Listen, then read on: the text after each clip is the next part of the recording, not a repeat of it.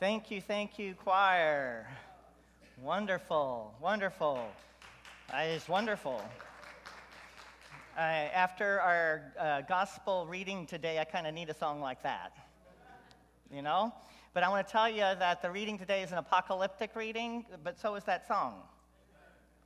That song says, I see your future, and you look better.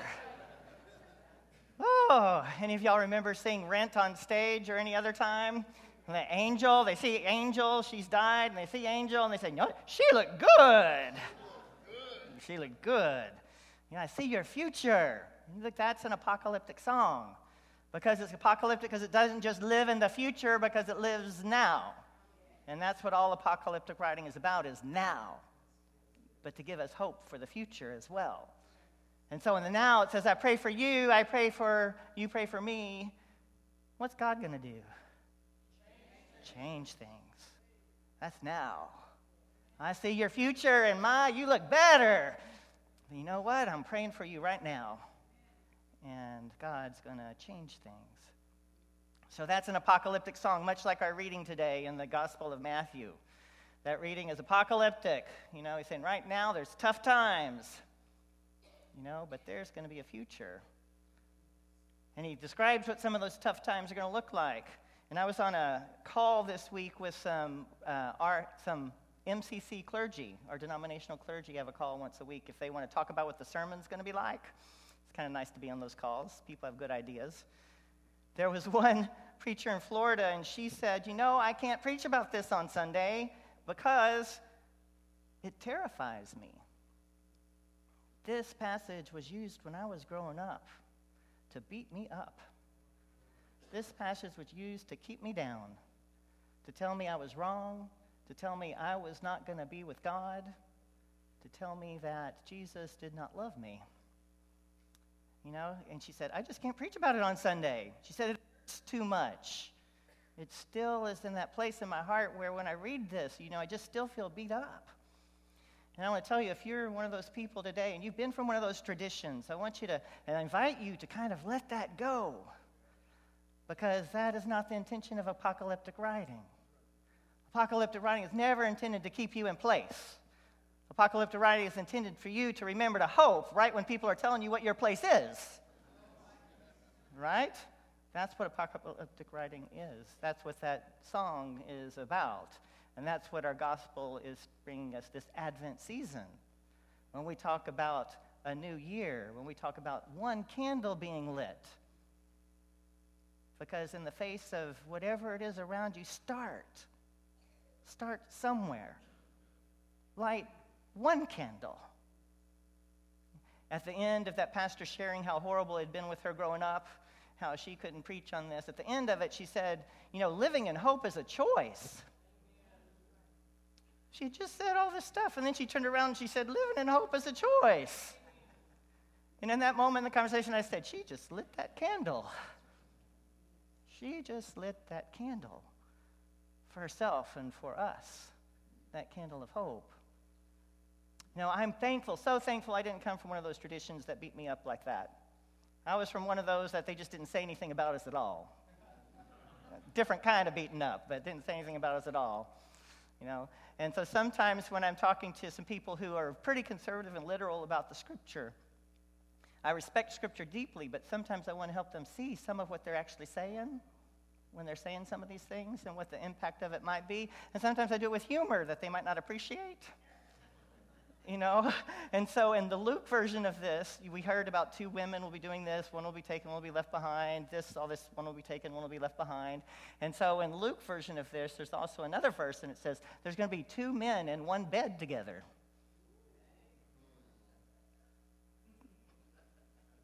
I like that version.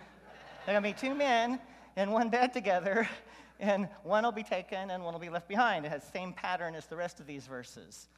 And I kind of think about that and say, oh my goodness. And I talk to those conservatives, you know, so tell me more about this number you got, about those that are going to be lifted up. And they say, well, 144,000. And I said, okay, you know, it's based on 12 tribes, 12 disciples, all this, 144,000.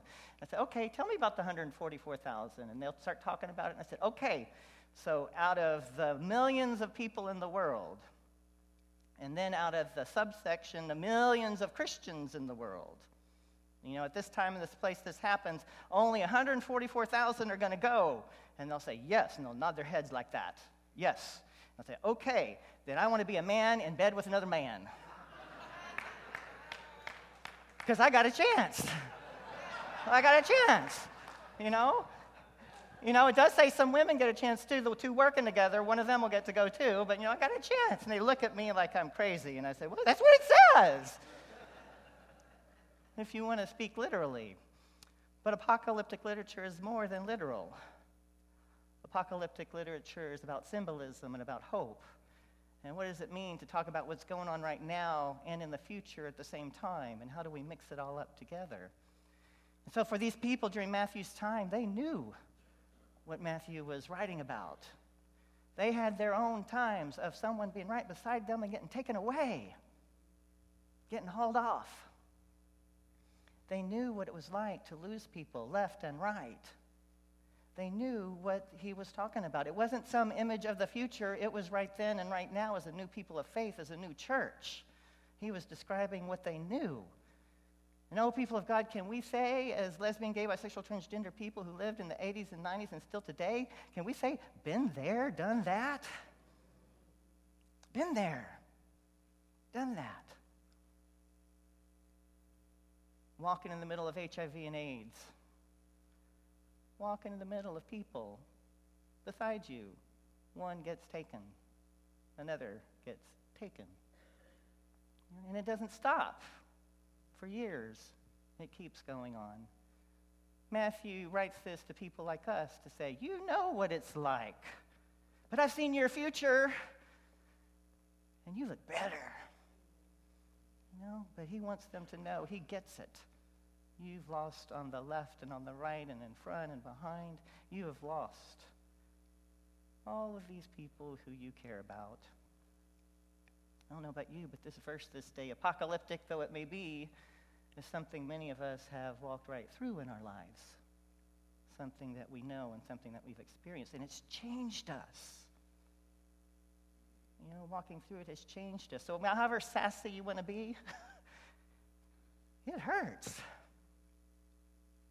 You know, we have that wonderful sense of humor, you know, helps us survive, and still it hurts to have one taken from each side and to have it happen over and over again. I got so mad during the middle of the HIV/AIDS epidemic at a lesbian couple, friends of mine. In the middle of all of this going on, they decided to take better jobs and move to Austin. And I was so mad at them. How can you leave me now? Was I mad at them?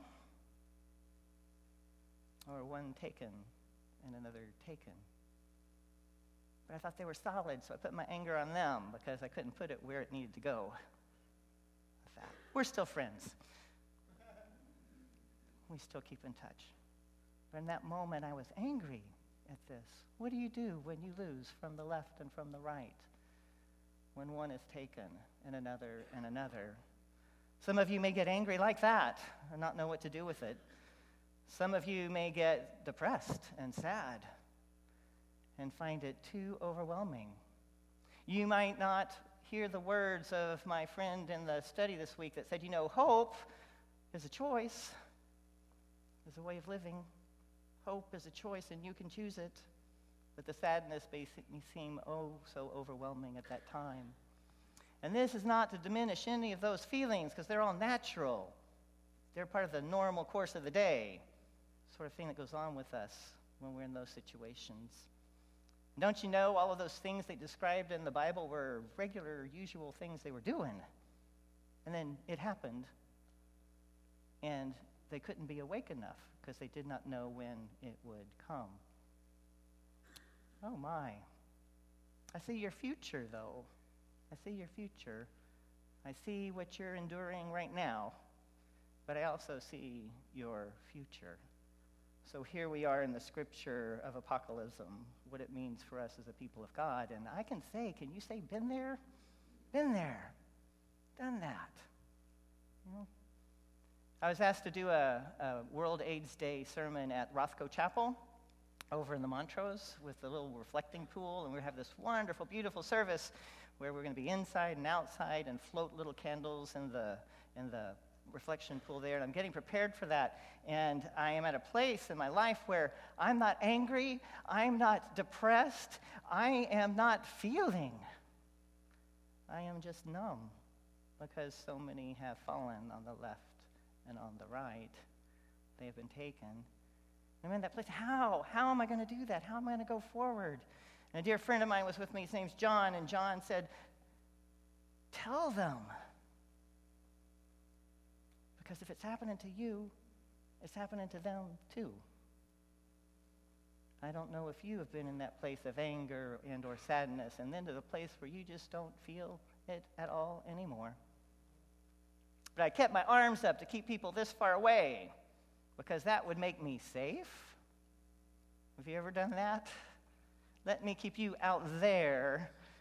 And if you're out there, then maybe I won't have to feel. And if I don't have to feel, then maybe I don't have to hurt. But the problem of keeping you out there is when I don't have to feel the hurt, that means I also don't get to feel the joy. When I don't have to feel the pain, I don't get to feel the love. Because even though my hands are like this, keeping them out there, what's happening is my emotional world is shrinking to where there's no feeling at all. So wherever you are in that journey or have been, this reading is for us today. It says, I've seen your future, and you look better. I have seen your future. And in this very moment, while you've been praying, in this very moment where you've been praying, God is changing the world right now. You know, you may not be able to see it, but there's this baby that's been born. And it's a-coming. The change is coming. It's already started. We heard Shari sing about this baby this morning. Oh, there's this baby that's coming. The world is changing right now. Hold on. If you look, you can see it. If you can look, you can see it. So for the people of Matthew, in this story, they were hearing it, knowing that Jesus had been born and Jesus had taught them. They were writing it down because they were scared again because all the people who knew Jesus were dying or gone. Paul had been dead for about 16 years, and he hadn't even seen the resurrection. You know, so all the eyewitnesses, we got to write this down. It's getting scary. How do we keep believing? And in the midst of it, God says, I'm changing the world right now. Here's this baby.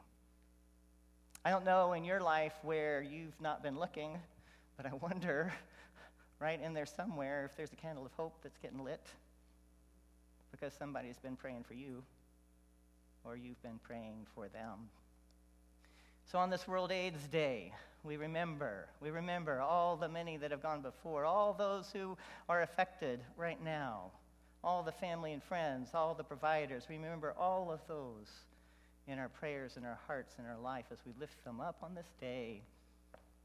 And whether we're angry, whether we're depressed, whether we're not feeling at all, we invite ourselves to let God come back in and in that moment to bring us healing.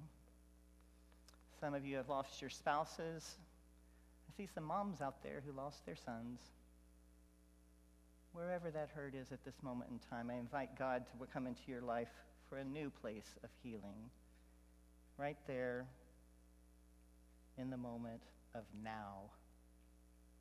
Now, it is still scary. I want to read to you some statistics so we'll just know the scope of this. Right now, over 27,650 people are known to be living with HIV and AIDS in Harris County. It's our county, 27,650. In the United States, 1.2 million living with HIV, AIDS. And in the world, 35 million living with AIDS. Every 7 hours, one person in Houston is infected with the HIV virus. Every 9.5 minutes, someone is infected with HIV in the U.S. And every hour, 262 persons are infected worldwide. Feels a bit scary when we look at those numbers. And isn't it interesting? We know how to prevent it. We know how to stop it. Some people don't like us talking about safe sex, you know. We need to get them out of the way because education is one of the best ways to prevent it. One of the best ways. Having available condoms for people is not going to hurt them. Right? It's not going to hurt them, but it might save them. Having clean needles around is not going to hurt people, but it might save someone who, when they get sober, doesn't have to deal with being HIV positive. You know, we know how to prevent this. Now, I would tell you here at Resurrection and MCC and all of our churches around the world, we even know a deeper way of preventing this, and that is simply church. Because even when there's condoms that are available, even when there's clean needles that are available, the person has to know that they are worth it. That God loves them this much, that they need to take care of themselves, and they need to take care of others because they're all beautiful creations. They need to know that they are worth it. So what do we do when we talk about Jesus and God? We're trying to infect you with a different kind of virus. And that's the virus that says you are loved and you are worth it. And whenever anyone tells you anything less than, any old sermons you need to get rid of, you get rid of them. Anyone in your life, you help them see that God loves you just the way you are. And then you may be able to help them see that God loves them just the way they are too. What do you say we help the world get infected with that virus? You know? Then it becomes natural to say, oh no, let's protect each other.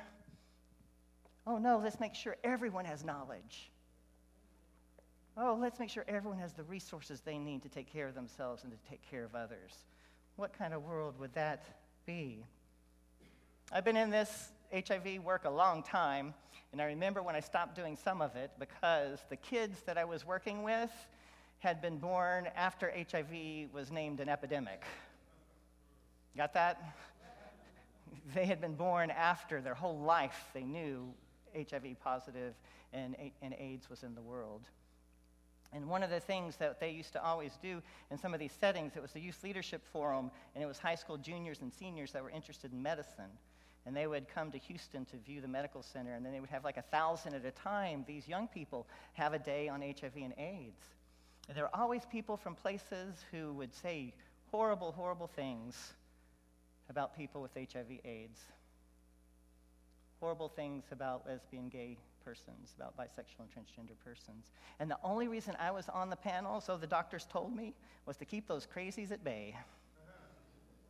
This is why I was doing it for all those years, was that people would come and they would say this stuff. And I would have them raise their hands, okay? Any of you had unsafe sex this year, or you know someone in your class that's had unsafe sex? 70% of the young people would raise their hands.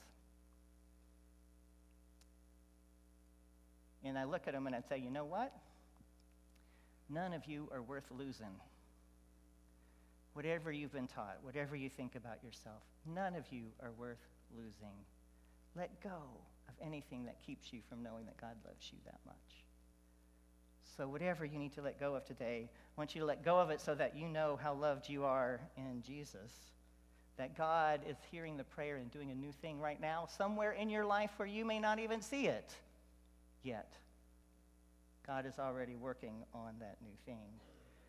My friend John, who told me to just tell him the truth, eventually, a few years later, succumbed to the illness and died. And I miss him dearly.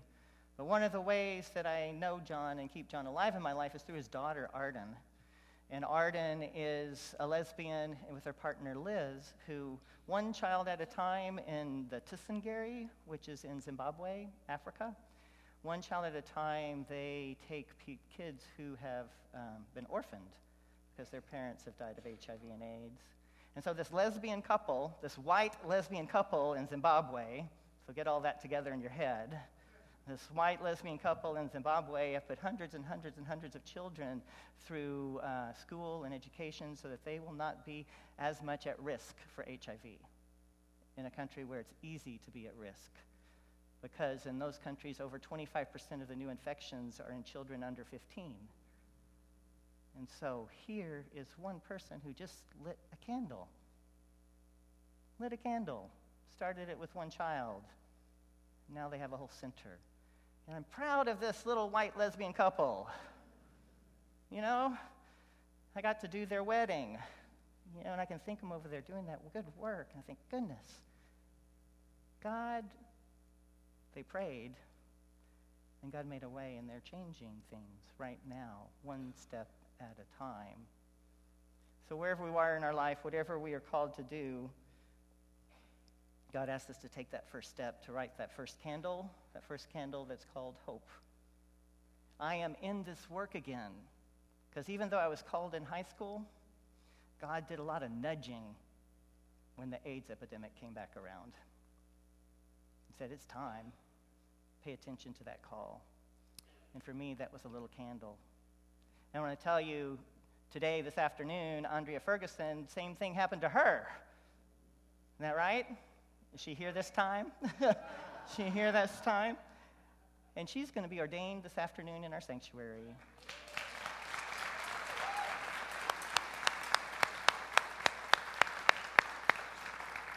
But that's not all the good work God's doing right in the middle of it all. Vicki Gibbs is going to get ordained next Saturday.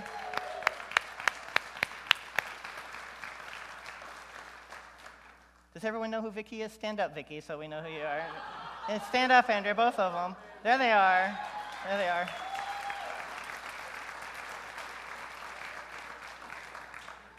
Right in the midst, these are little candles of hope that have been lit for the future, where you look better.